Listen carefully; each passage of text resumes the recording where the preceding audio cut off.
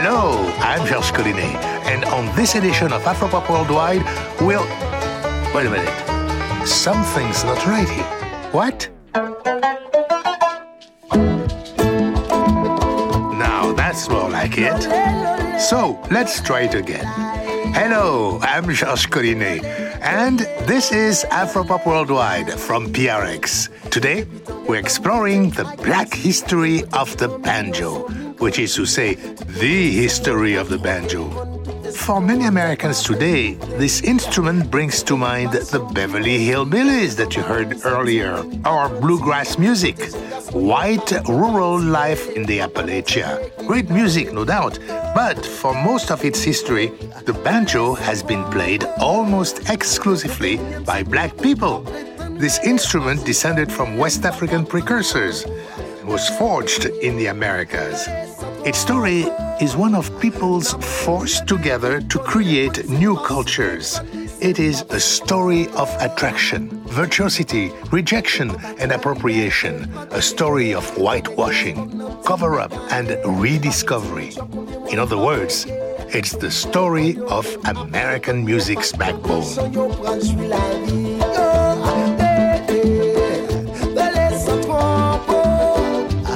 21e siècle, nous tout apprêtons, les maxi blancs, les bagatons,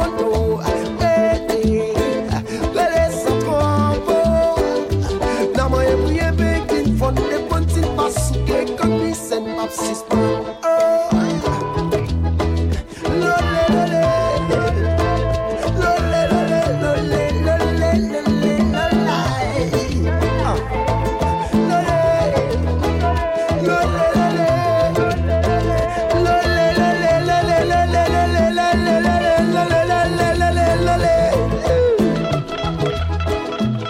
Early jazz, folk, pop, and music made at home played from New York City to the most remote mountain hollers of West Virginia, all featured the banjo up into the 20th century. And this is not just a United States story.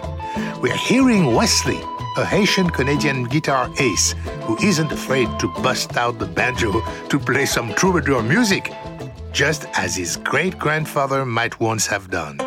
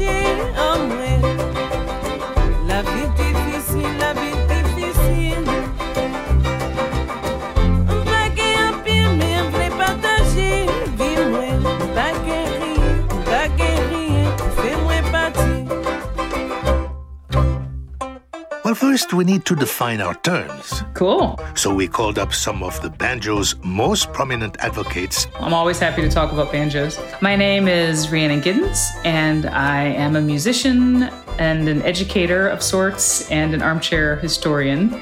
And I also write. I'm a composer and a songwriter. Hey, what is a banjo anyway? Well, the banjo is an instrument, first off. It is a stringed instrument, and there are a lot of different kinds of banjos, but in general, it has a round body and a long neck and 4 or 5, sometimes 6 strings at this point. Sometimes there's a short string, also called a drone string, and sometimes there isn't. Though her formal training is in vocal performance, Rhiannon Giddens made her name playing banjo as a member of the Carolina Chocolate Drops, and later, Our Native Daughters, the group we are hearing. A native of North Carolina, Giddens uses the banjo to examine the past and celebrate the often overlooked contributions of black string bands and black banjo traditions, which is to say, the only communities of banjo players for hundreds of years.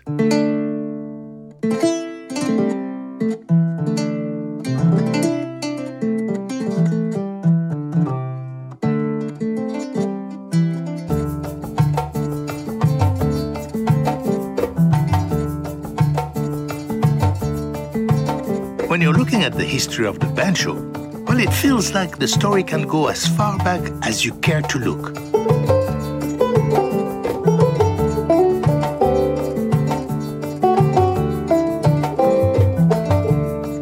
There are banjo ancestors that are from West Africa, which themselves, of course, are related to instruments that came from the Middle East, which are connected to, the Far East. It's kind of a never-ending journey with these kind of instruments.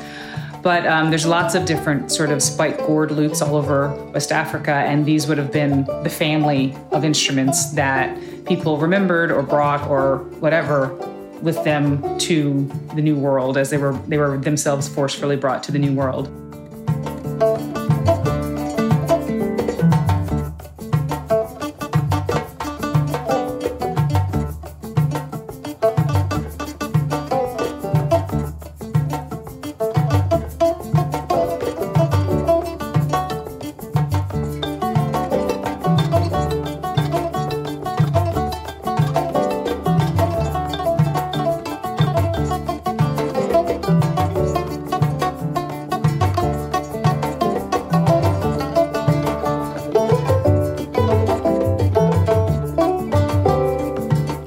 The banjo's deepest roots trace all the way back to the earliest lutes made in Mesopotamia, today's Iran. The lute made its way to Egypt around 1500 BC and spread across the Mediterranean world and North Africa and down to the Sahel, south of the Sahara. Spike lutes were made from hollowed gourds covered in animal skin and punched through with a stick. Strings stretched tight and attached to the stick on both sides, resonating over the skin and gourd. There are more than 60 plucked instruments in West Africa like this, including the ngoni, played by the griot caste of historians, singers, and storytellers across West Africa, the khalam, and the Gambia's akonting, which, in both construction and playing style, most resemble the banjo. Contemporary musicians on both sides of the Atlantic have noticed the family resemblance of the instruments and techniques. In 2019, Afropop's Banning Eyre sat down with Ngoni master Basekou Kouyaté and played him an old recording of Fox Chase played by John Tyree. Tyree was born in Franklin County, Virginia in 1915 and played with a frailing technique, plucking the 5-string banjo's open drone string with his thumb and striking downward with the back of his fingers. Basekou Kouyaté had no trouble picking up the tune on his ngoni. He laughed and exclaimed, "It's the same thing." C'est la même chose.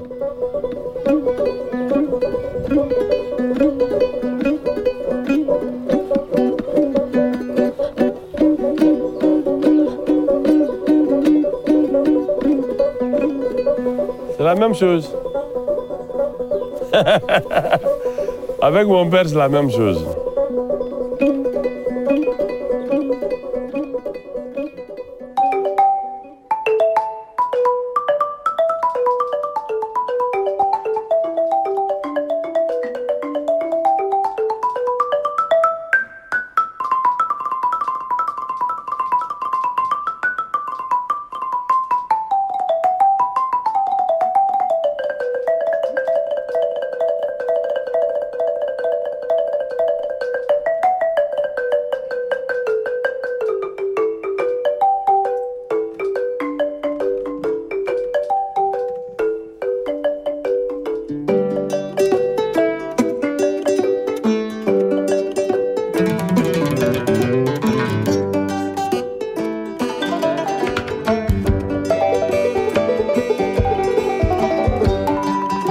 I'm just a banjo player who loves all this stuff, and I like pointing the arrows towards the truth where, whenever I know what it is or think I know what it is. In 2005, the jazz banjoist virtuoso Bela Fleck traveled to East and West Africa, jamming with local musicians who played, well, whatever they wanted to, be it a lute, kora, or a bira, or a giant earth marimba. Bela and his companions created 2 albums and a documentary film about the experience, all titled Throw Down Your Heart. The Flecktones were going to take our first year off that we'd ever taken in 15 years of being a band. And so suddenly I had the opportunity to go do something I would never be able to do in a normal year. So I was looking for something fun and unique. And also, it always bugged me that everybody thought the banjo was a Southern white instrument only. And I always have to say that Southern white side of banjo playing is one of the great musical offerings of the world. It's not that it ain't great. It is great. It's just that there's a lot more to the story. The story is even better if you start to feather in all the other amazing parts of the history of the banjo and the great music that's been played on it in a lot of different idioms. So at any rate, I decided to go. And, the idea of researching the roots of the banjo was like part of the storyline of the film. But I was more selfishly interested in just jamming with great musicians from these different cultures and seeing if I could find a way in. And I knew that I had a good chance of it because I used to do a lot of State Department tours, both with Newgrass Revival and the Flecktones, where we'd go to different lands, whether it be India or even Egypt or Morocco. When Bela and Bassikou got together in Bamako, their musical styles intertwined seamlessly, and Bela couldn't help but contrast and compare playing styles, like how they both play unfretted drone strings with their thumbs. I remember them being, in like a D and an A, where the strings that he plays is only playing on 2 strings mostly, and then he's got these high strings on either side. So then he had these 7-string ones with all of these different high strings. Like on the banjo, you've got the 5th string, the short string, the high drone. And so on some of the ngonis, he had like 5 high drones on both sides of the neck.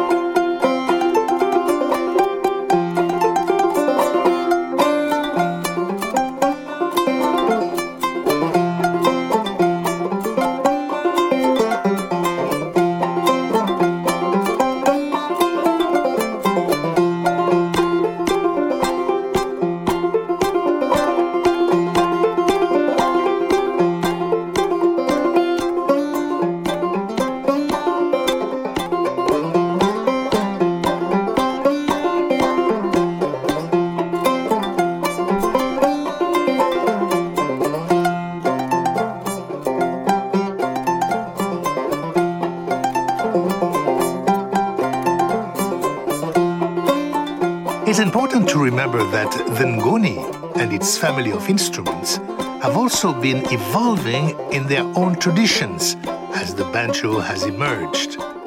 It's impossible to establish just which of the West African spike lutes is the ancestor of the banjo, because it likely has DNA from many of them.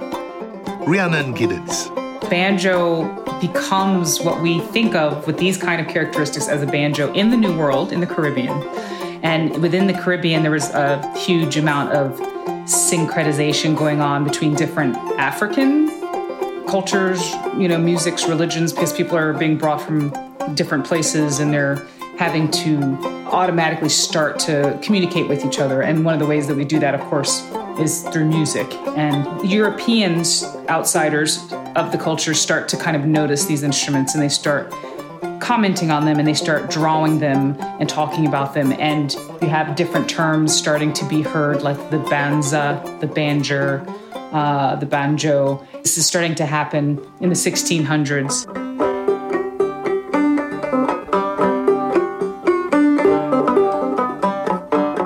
For hundreds of years, People captured in war or simply kidnapped were sold to Europeans who took millions of Africans across the Atlantic to work. Forcibly transported to the Caribbean and the Americas, Africans were often mixed without regard to language, regional origins, or culture, but somehow stripped of all freedom, clothing, and possessions, enslaved people's memories of the spike loot survived the Middle Passage. Gourd banjos emerged at the intersection of Central and West African cultures in plantations and port towns of the Caribbean and American South. The earliest banjos that have been discovered in Suriname and Haiti date back to the 1600s. Well, I like to call the banjo African American. By American, I mean like the whole of the Americas, right? Not just the United States. Because, when you have Africa's a continent, it's enormous. You have huge variations in people, cultures, musics, whatever. It's too reductive. But when the fact of the matter is, when people were brought to the New World, they maintained, their own cultural label and heritage as much as they could, but a different culture starts to form because it has to. People are surviving. They are creolizing, in a way. And the banjo is from that culture, It's not a Ghanaian instrument. It's not a Gambian instrument. It is an African-American instrument. It's born out of a lot of different people coming together and creating, a way to survive. So I think it's almost ideological in my mind a little bit too, and that it has all of these different pieces of Africa in it, but then it's also something that doesn't exist in Africa. It is what African-American culture is, is all of these things, So for me, it's such an amazing symbol of that. I like that old marching jaybird.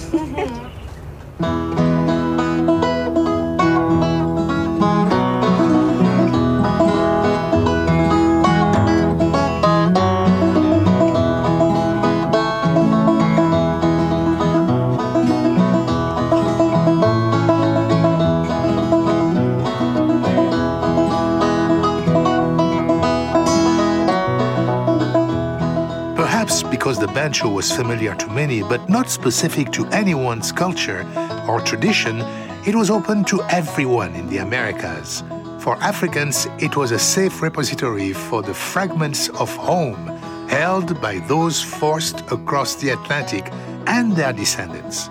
Banjo music swiftly became a way for these new hybrid communities to represent, analyze, and endure their circumstances. The banjo became a part of Black communities across the Americas. It's Caribbean and it goes down into South America and also up to North America with people. So a lot of people were brought to the Caribbean and then were dispersed from there. And so a lot of people would have brought that or the memory or the idea of that up into the United States, where it becomes a fixture of plantation life, but also is played in the North, it's played in the West. It becomes an absolutely indelible facet of Black musicians and of Black life. So mixed are the banjo's origins that even the instrument's name is a mystery. Is it an adaptation of the name for the round European bandore lute? Does the term banza come from the Banza region in Congo? Does the instrument of enslaved people transgressing by making music get its name from the Igbo phrase banjo for being bad? Historians are still puzzling this out, but who knows if there will ever be a clear answer.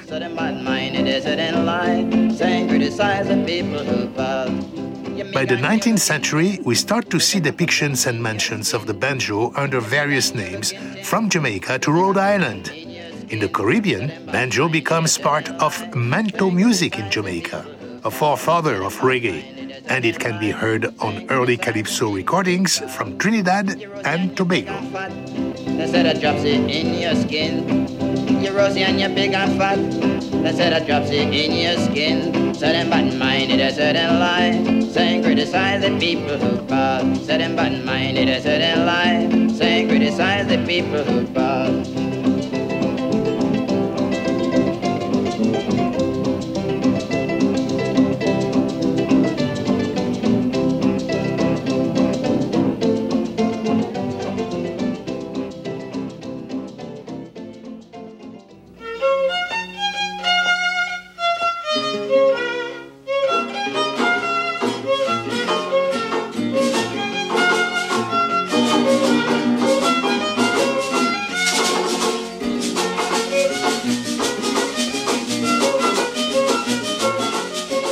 Black string bands were enlisted for parties and dances across the colonial Caribbean. In the 18th century, the banjo became an essential part of the quadrille on the island of St. Lucia.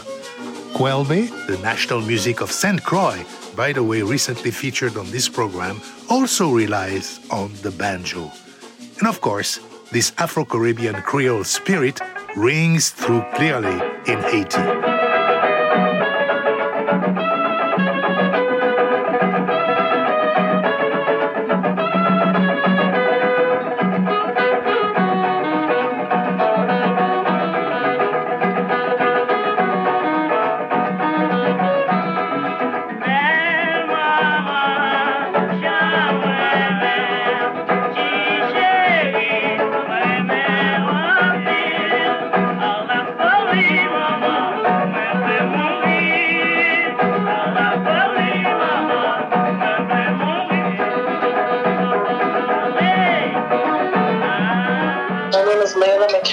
And I'm an artist based here in New Orleans, Louisiana. I'm a cellist by trade, but I play banjo and guitar as well, and I sing in English and French and in Haitian Creole, which is the language of my heritage. Leila McCullough wasn't necessarily seeking out her heritage when she picked up the banjo. She had just moved to New Orleans and was getting more curious about traditional jazz. And I started playing banjo because I wanted to learn more about trad jazz, and I had learned that the type of banjo that's played in that style of music is tenor banjo, which happens to have the same strings as the cello. So for me, it was an instrument that I immediately kind of understood the map of. And so I found this banjo on banjohangout.org. Just fell in love with this particular instrument. And at that same time, I was doing a lot of research about the founding of the city of New Orleans and this land that we stand on and its colonial history. And I read a book called The World That Made New Orleans. And in that book, it talks a lot about the Haitian influence on New Orleans culture and music. And that's something that really resonated with me because my family's from Haiti, and, it's been a part of my identity for a long time, but always something that also felt somewhat distant, and it made me really curious about what Haitian music sounds like. And I felt, well, if Haitian culture is so tied to New Orleans, then why don't I know more about Haitian traditional music? And in my research, I found that there's a banjo tradition in Haiti.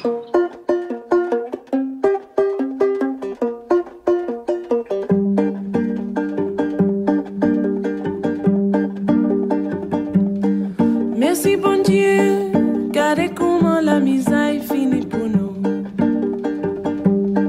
Merci bon Dieu, regardez tout ça la nature portée pour nous. Merci bon Dieu. Regardez tout ça, la nature portée pour nous. Merci bon Dieu, regardez comment la misère finit pour nous. La pluie tombée, maïs poussé, tout le monde qui grand goût pour aller manger. On nous dansait congo, on nous dansait pétro. Papa bon Dieu, dis c'est la misère finie.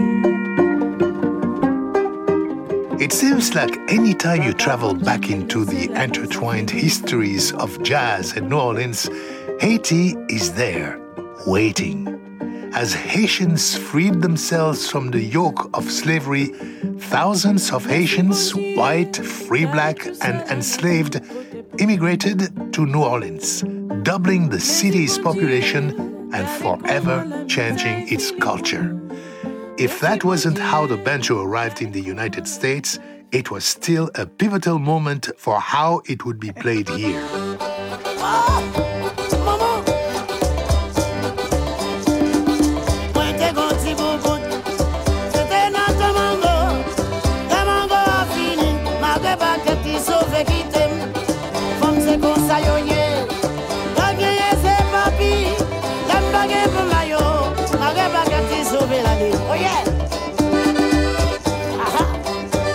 That's T-Cola playing Misik Toubadou.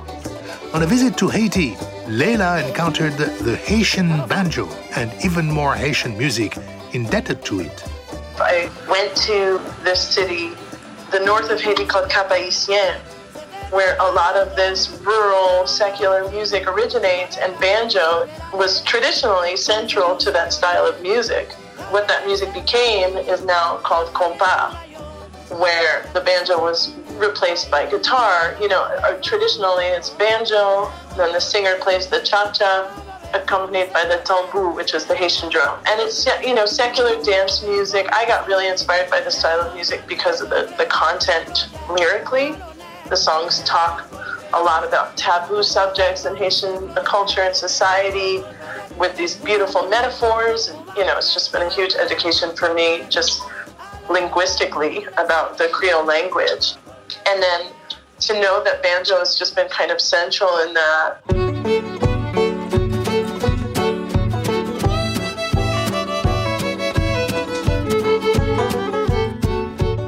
When we come back to the black history of the banjo, we'll follow the banjo up the Mississippi and into the mountains, and we'll uncover how this African-American instrument came to be associated with white rural America.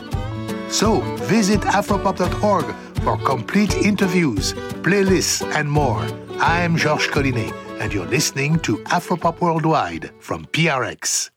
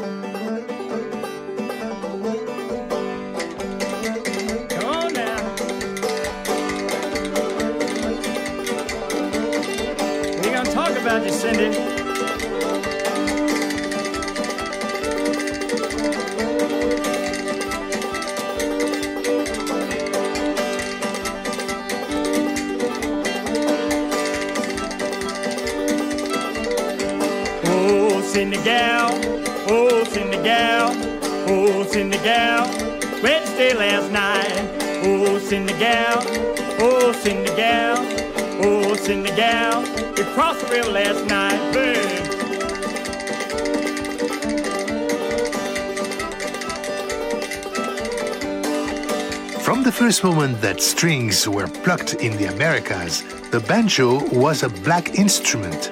There's even descriptions of it among the black communities in the North, in Massachusetts and Rhode Island. We know enslaved African Americans in the South played banjo because notices looking for escaped slaves mentioned their musical abilities. Fiddle and banjo music was heard at plantation parties, so often played by black musicians that written sources specifically note when it's a white band. And accounts of black communities from the South to the North frequently mention the sound of banjos. By the early 19th century, the banjo and its audience was changing. From the 1600s until this point, it is, as much as it's kind of known as a white instrument today, it was known as a black instrument, and that's where it stayed. And it was a homemade instrument. It was an instrument made for dances or cultural moments or whatever, and people took it with them and they used it, and that's where it stayed. And then in the 1820s and 30s, it makes its first big transition. It was then that Black American music, and therefore the banjo, both spread and found popularity across America, as Rhiannon Giddens explains. But I think one of the reasons why it has such a wide reach is the same reason why black music, why Black American music has such a wide reach, because what black culture does in the New World is that it synthesizes itself, and then it synthesizes aspects of European culture and creates something new. And then there's this conversation between African American culture and the European culture around it that continues on with whatever art form it is that it's been formed. But it starts within that cocoon of innovation within black culture. And so when that goes out, people recognize, because it is already a Creole, like it is already a synthesis of a lot of different cultures. So people recognize pieces of it without going, well, this is wholly one thing. It's like, oh, I see this and this, and I respond to this and I respond to that. Personally, I think that's one of the reasons why the banjo was successful in terms of how far it went from where it was born. Black music may have been widely accepted, but black people were not. Chattel slavery was still the law in the South, and the North remained unequal and hostile. With black performers excluded from American stages, it was through minstrel shows that the music and banjo made it onto commercial stages in America, but it was now played by white performers, typically in blackface. Ironically, this affirmation of the banjo being tied to blackness is how the instrument began to be reimagined as a white one. The banjo becomes sort of inextricably linked with minstrelsy, and then you have the minstrel band, which is banjo, fiddle, tambo, and bones, and that's like a sensation. That's in the mid-1800s. And then you start seeing the first banjo tutors, 1855, and so white community in general is starting to really pick this instrument up a lot, and there's starting to be sheet music sold for it, and minstrel troops are, they're proliferating. Before the era of recordings, sheet music was the way songs were sold, and minstrel show tunes proved popular. The minstrel show raised the institution of slavery, which had been condemned on moral grounds from the beginning of America, yet nevertheless became essential to its economy. Performers like Thomas Dartmouth Rice donned blackface and created the song and character Jim Crow, whose popularity was so widespread it became the name of the system of Southern segregation. Minstrel show depictions of plantation life as soft and ideal also excused the white audience for participating in the white supremacist hierarchy ruling the nation. As emancipation approached and came, the caricatures of black people became more and more vicious.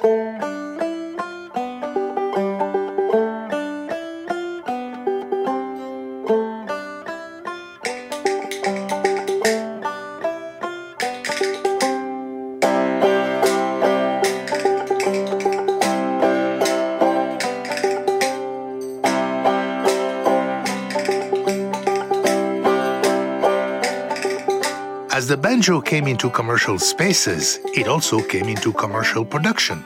Minstrelsy had also given us banjo makers, and now the instrument changed rapidly, taking on the round-shaped wooden body, keeping the banjo's skin tight, with methods borrowed from drums. The banjo takes on the look we know today, with metal strings and frets. It becomes cheaper to make and to buy, and louder to play. White performers, sheet music, and banjo books become a way for white Americans in the 19th century to access black music while keeping their distance and place in the social hierarchy. Isn't that kind of what happens? It's like you don't have to go to the plantation anymore and try to learn the banjo from an actual black person. You just get a book. It's there in tab. I mean, there's a fascination with the music. Though minstrelsy is a relic of a vicious and racist past, it is essential in telling any history of American music. American songwriter Stephen Foster's repertoire drew from that of T.D. Rice. Of course, Oh Susanna would be heading to Louisiana with a banjo on her knee. It could be nothing else.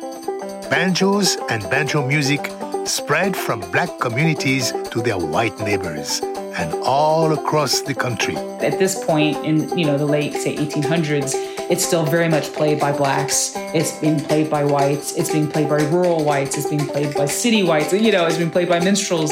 And it's, there's different versions of the banjo. I mean, it's kind of a free-for-all at this point, say from emancipation to the turn of the century. It's a really interesting time period that I don't think enough light has been shown on. And the only rule was there were no rules, in terms of what banjo music was and what the banjo was doing.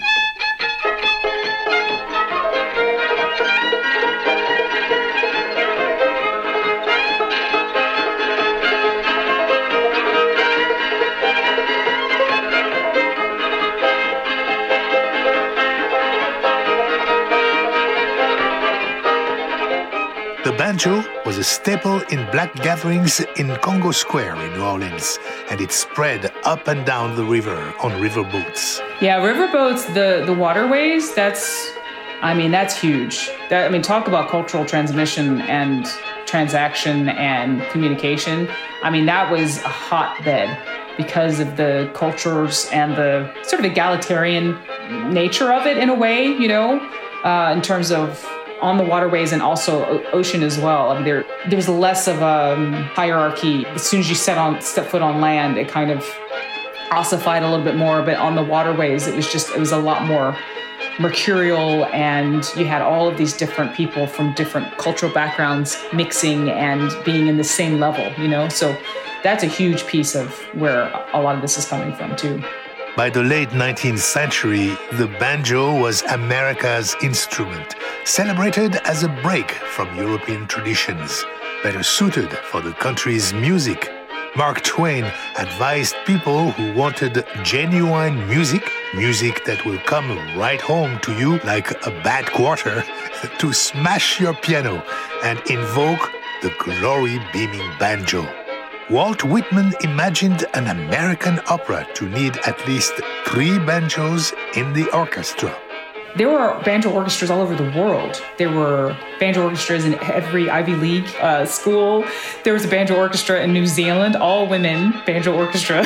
You see the picture of all, it's incredible. It was like really, really big deal, the banjo. And we just don't even imagine all the different sounds that people, used to get out of this thing.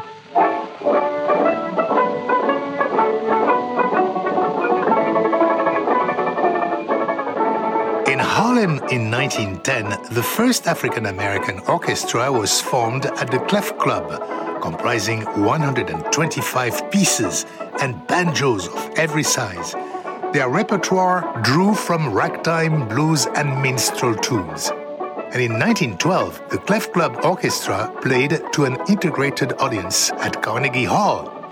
And down in New Orleans, the louder, more percussive banjo was a staple of early jazz recordings, as it cut through better than the guitar.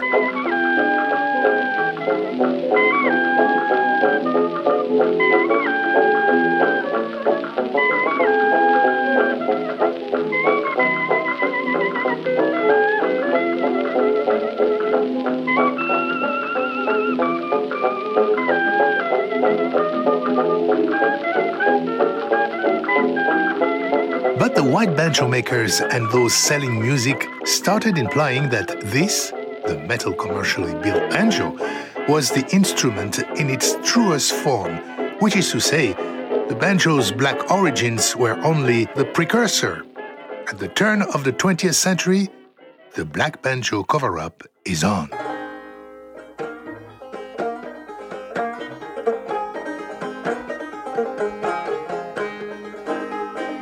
Going up north, pull britches off, dancing on my shirt tail. Chickens on my back, hounds on my track, running that Shannon day. You have a kind of an unholy combination of the Great Migration, which is a displacement of over 6 million people. Whenever you have a displacement like that, you have a huge change in cultural practices, right? So you're moving from a rural area to an urban area in a lot of instances, right? You're moving from a farm or from a small town in the South to a bustling town in Chicago or New York. And all of a sudden, the lifestyle that surrounded your banjo music, maybe you pulled it out for corn shucking, for after the corn shucking, or it's just a part of the rhythm of daily life. That rhythm is totally different when you're in the city. You don't have the corn shuckings in the city. And then there's all this new music that's going on. There's this early blues, there's this early jazz, there's this really exciting, you're kind of like, I don't want that old stuff anymore. That's like grandpa's stuff. By the early 20th century, banjo music had a whiff of the old times. And for some future-focused players, that meant it had to go. Archtop and then electric guitars took the banjo's place as jazz bands got bigger. Bela Fleck recalled a story about Danny Barker, a black banjo player who had switched to guitar because he couldn't find work on banjo. Danny learned a 6-string guitar, and at one point, some years later, the Vega Banjo Company, who made great banjos, asked him if he would play one song in the Cab Calloway show instead of, on a banjo instead of guitar. So he went to Cab Calloway and said, "Hey, if I play one song on the show on a banjo, they'll give me a free, shiny, fantastic Vega banjo." Cab Calloway said, "Absolutely not. I don't want that old thing. We've been trying to get rid of that old thing for a long time." As recording technology improved, jazz didn't need the banjo. And as jazz changed, the guitar became more desirable, and mass production of guitars made them cheap. Made of wood, guitars were more durable than sensitive banjos. But two other things shaped how the banjo was seen, just as it shaped how Americans saw themselves: the recording industry and the white supremacist vision of folk music. Just as the racial composition of Appalachia and across the rural South was changing, the recording industry began heating up. The decisions they made set moments of a fluid, dynamic story permanently in place, warping history.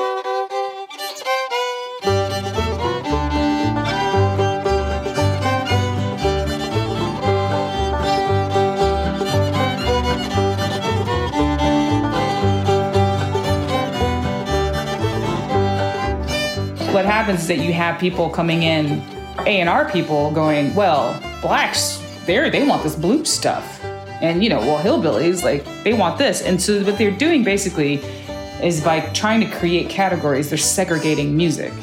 For me, it's become really, really clear that that is the second sort of nail in the coffins, as it were. So you would have had people, like Ralph Peers of the music industry at this time going into, trying to find music to sell to people, basically. So they're going into communities and recording music, and it would be Hillbilly Day one day and Race Records the next. So if you're a black string band who plays what is now being called hillbilly music, and you show up on Hillbilly Day, they're like, yo, you got to come back on Black Day. You're going to learn some blues to play on Black. You know what I mean? So it's just it kind of, what happens is it reinforces a small kind of cultural shift. And what it does is it puts it in stone. And then it becomes, this is white music and this is black music. And that plays right into the hands of the third thing that's going on at this time, and that is white supremacy.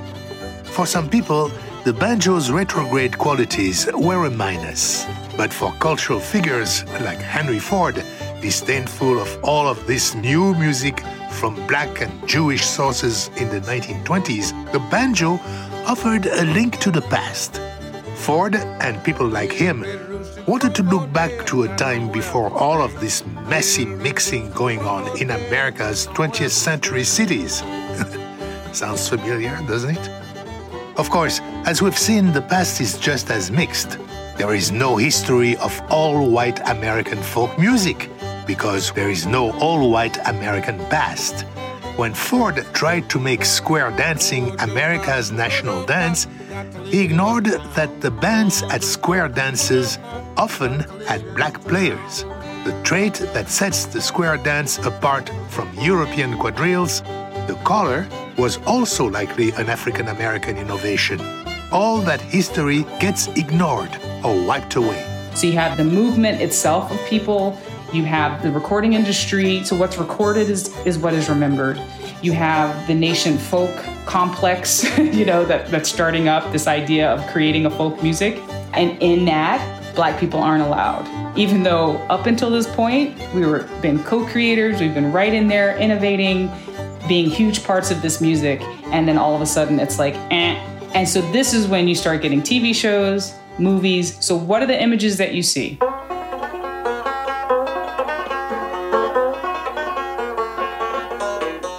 Even as black string bands still played, they were rarely recorded and rarely made it to the radio.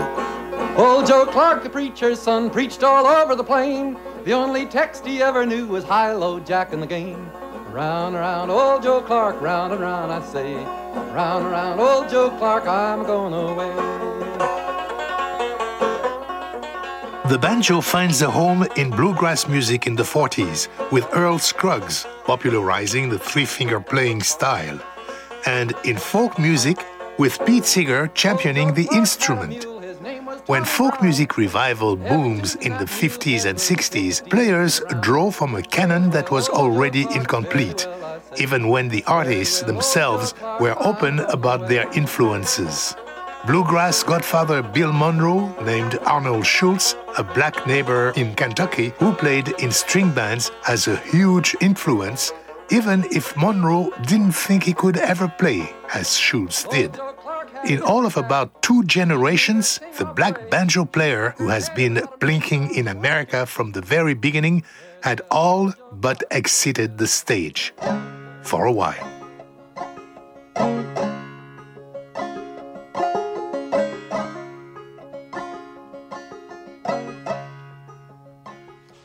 Paradise fell and the tenements grew, swept my soul across the avenue. Paradise fell and the tenements grew, the tenements grew.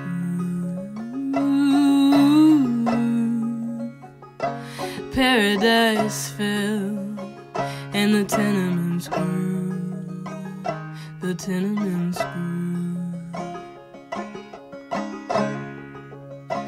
I'm a real live wire, I keep my suffering slow.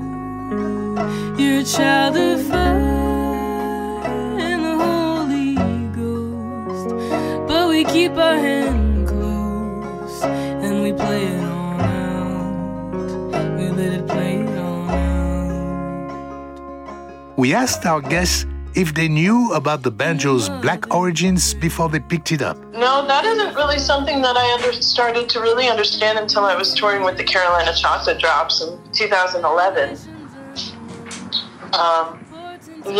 I thought of the banjo as kind of in the domain of like white rural music, you know, and what do you know? It actually is from black rural music, you know.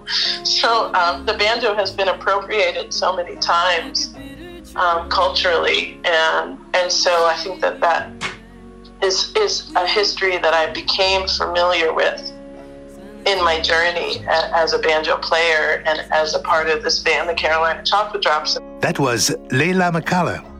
Here is Rhiannon Giddens. I even grew up in North Carolina.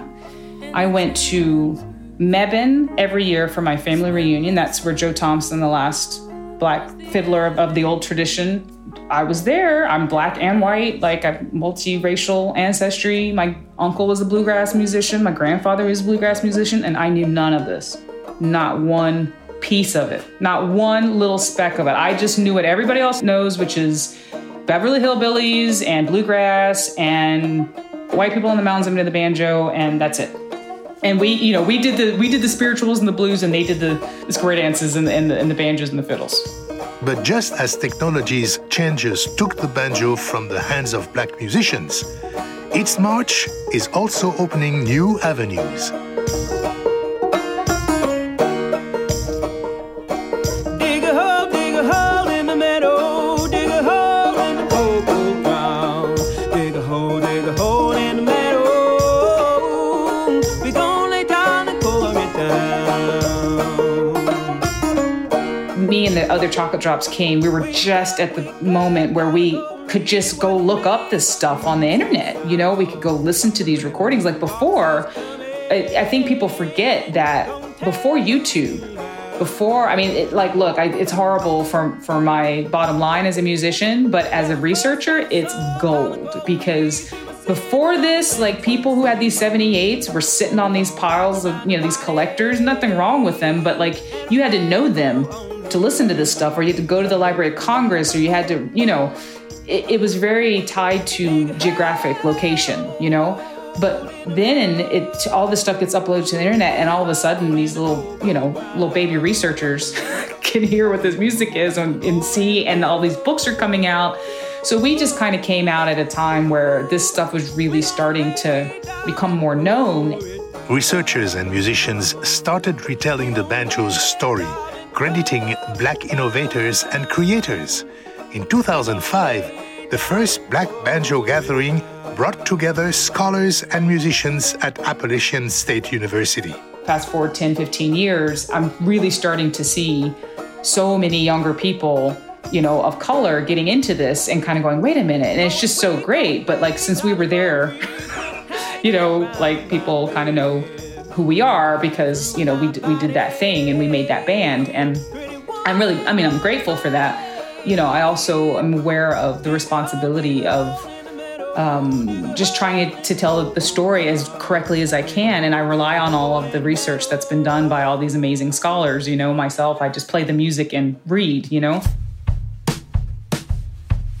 A generation of young Black women artists have found that the banjo really does belong to them. Rhiannon Giddens and Leila McCullough formed Our Native Daughters to champion home music making done by African American women. All 4 members play banjos.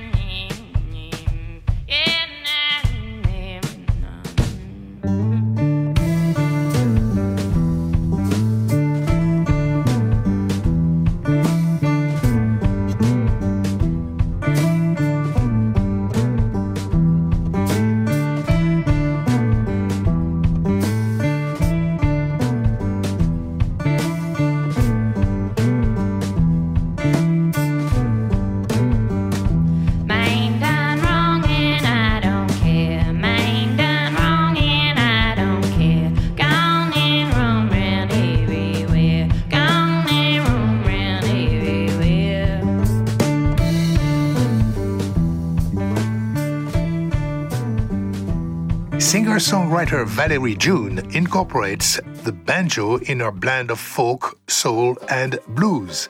On the West Coast, the Black Banjo Reclamation Project is an organization founded by a woman named Hannah Mary, a banjo player herself. In February 2020, they held a banjo building workshop in Oakland. I see all this around me, this rampaging sea, creasing up divots, the ditches recede. New moon coming slowly, I feel the earth sweep, the waves are crashing, please don't take this on me.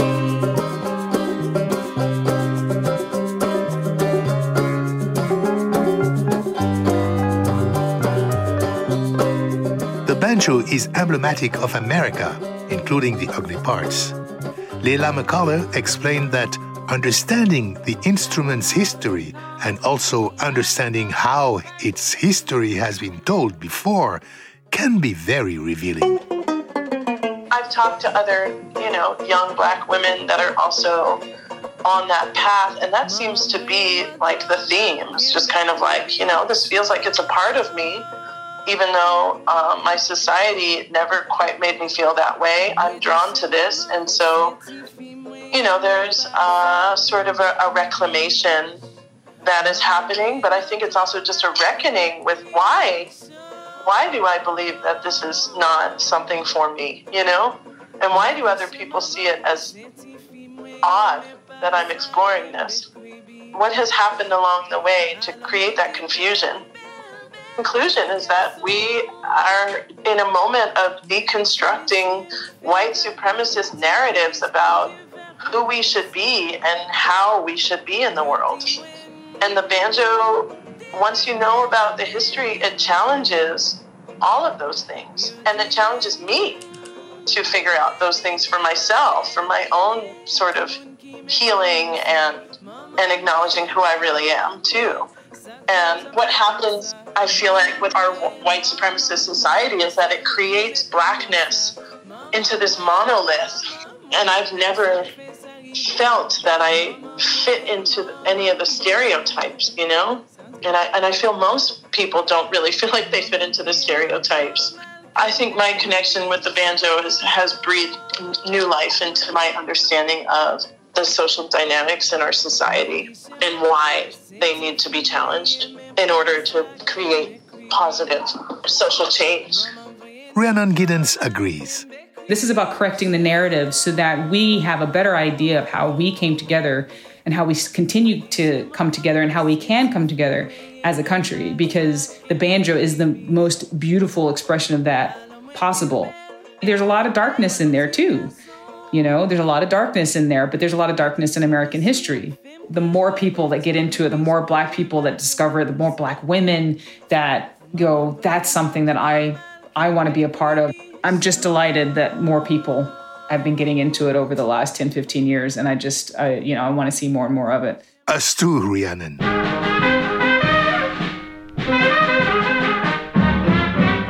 Let's fly down or drive down to New Orleans. That city is pretty, historic scenes. I'll take you, parade you down Bourbon Street.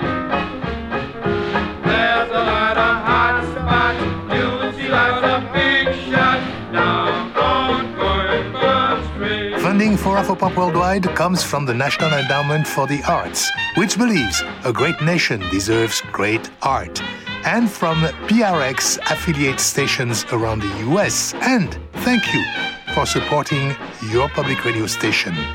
Additional support for Afropop Worldwide comes from Cultural Resources, creators of the Culture app, for funding our 2019 fieldwork in Mali. Thanks to Rhiannon Giddens, Leila McCullough, Bella Fleck, and Banning Air for their help with this program. Don't forget to visit afropop.org for extended interviews, banjo pictures, playlist, and more. You can also find us on Facebook and follow us on Twitter at AfropopWW. My Afropop partner is Sean Barlow. Sean produces our program for World Music Productions. Research and production for this program by Ben Richmond. And be sure to subscribe to our podcasts, including radio programs and Afropop Close-Up podcast series. And don't forget to join us next week for another edition of Afropop Worldwide. Our chief audio engineer is Michael Jones. This program was mixed at Studio 44 in Brooklyn by Michael Jones. Additional engineering by GC from the Syncopated Lair in Washington, D.C. Banning Air and CC Smith edit our website, afropop.org. Our director of new media is Ben Richmond, and I'm Georges Collinet.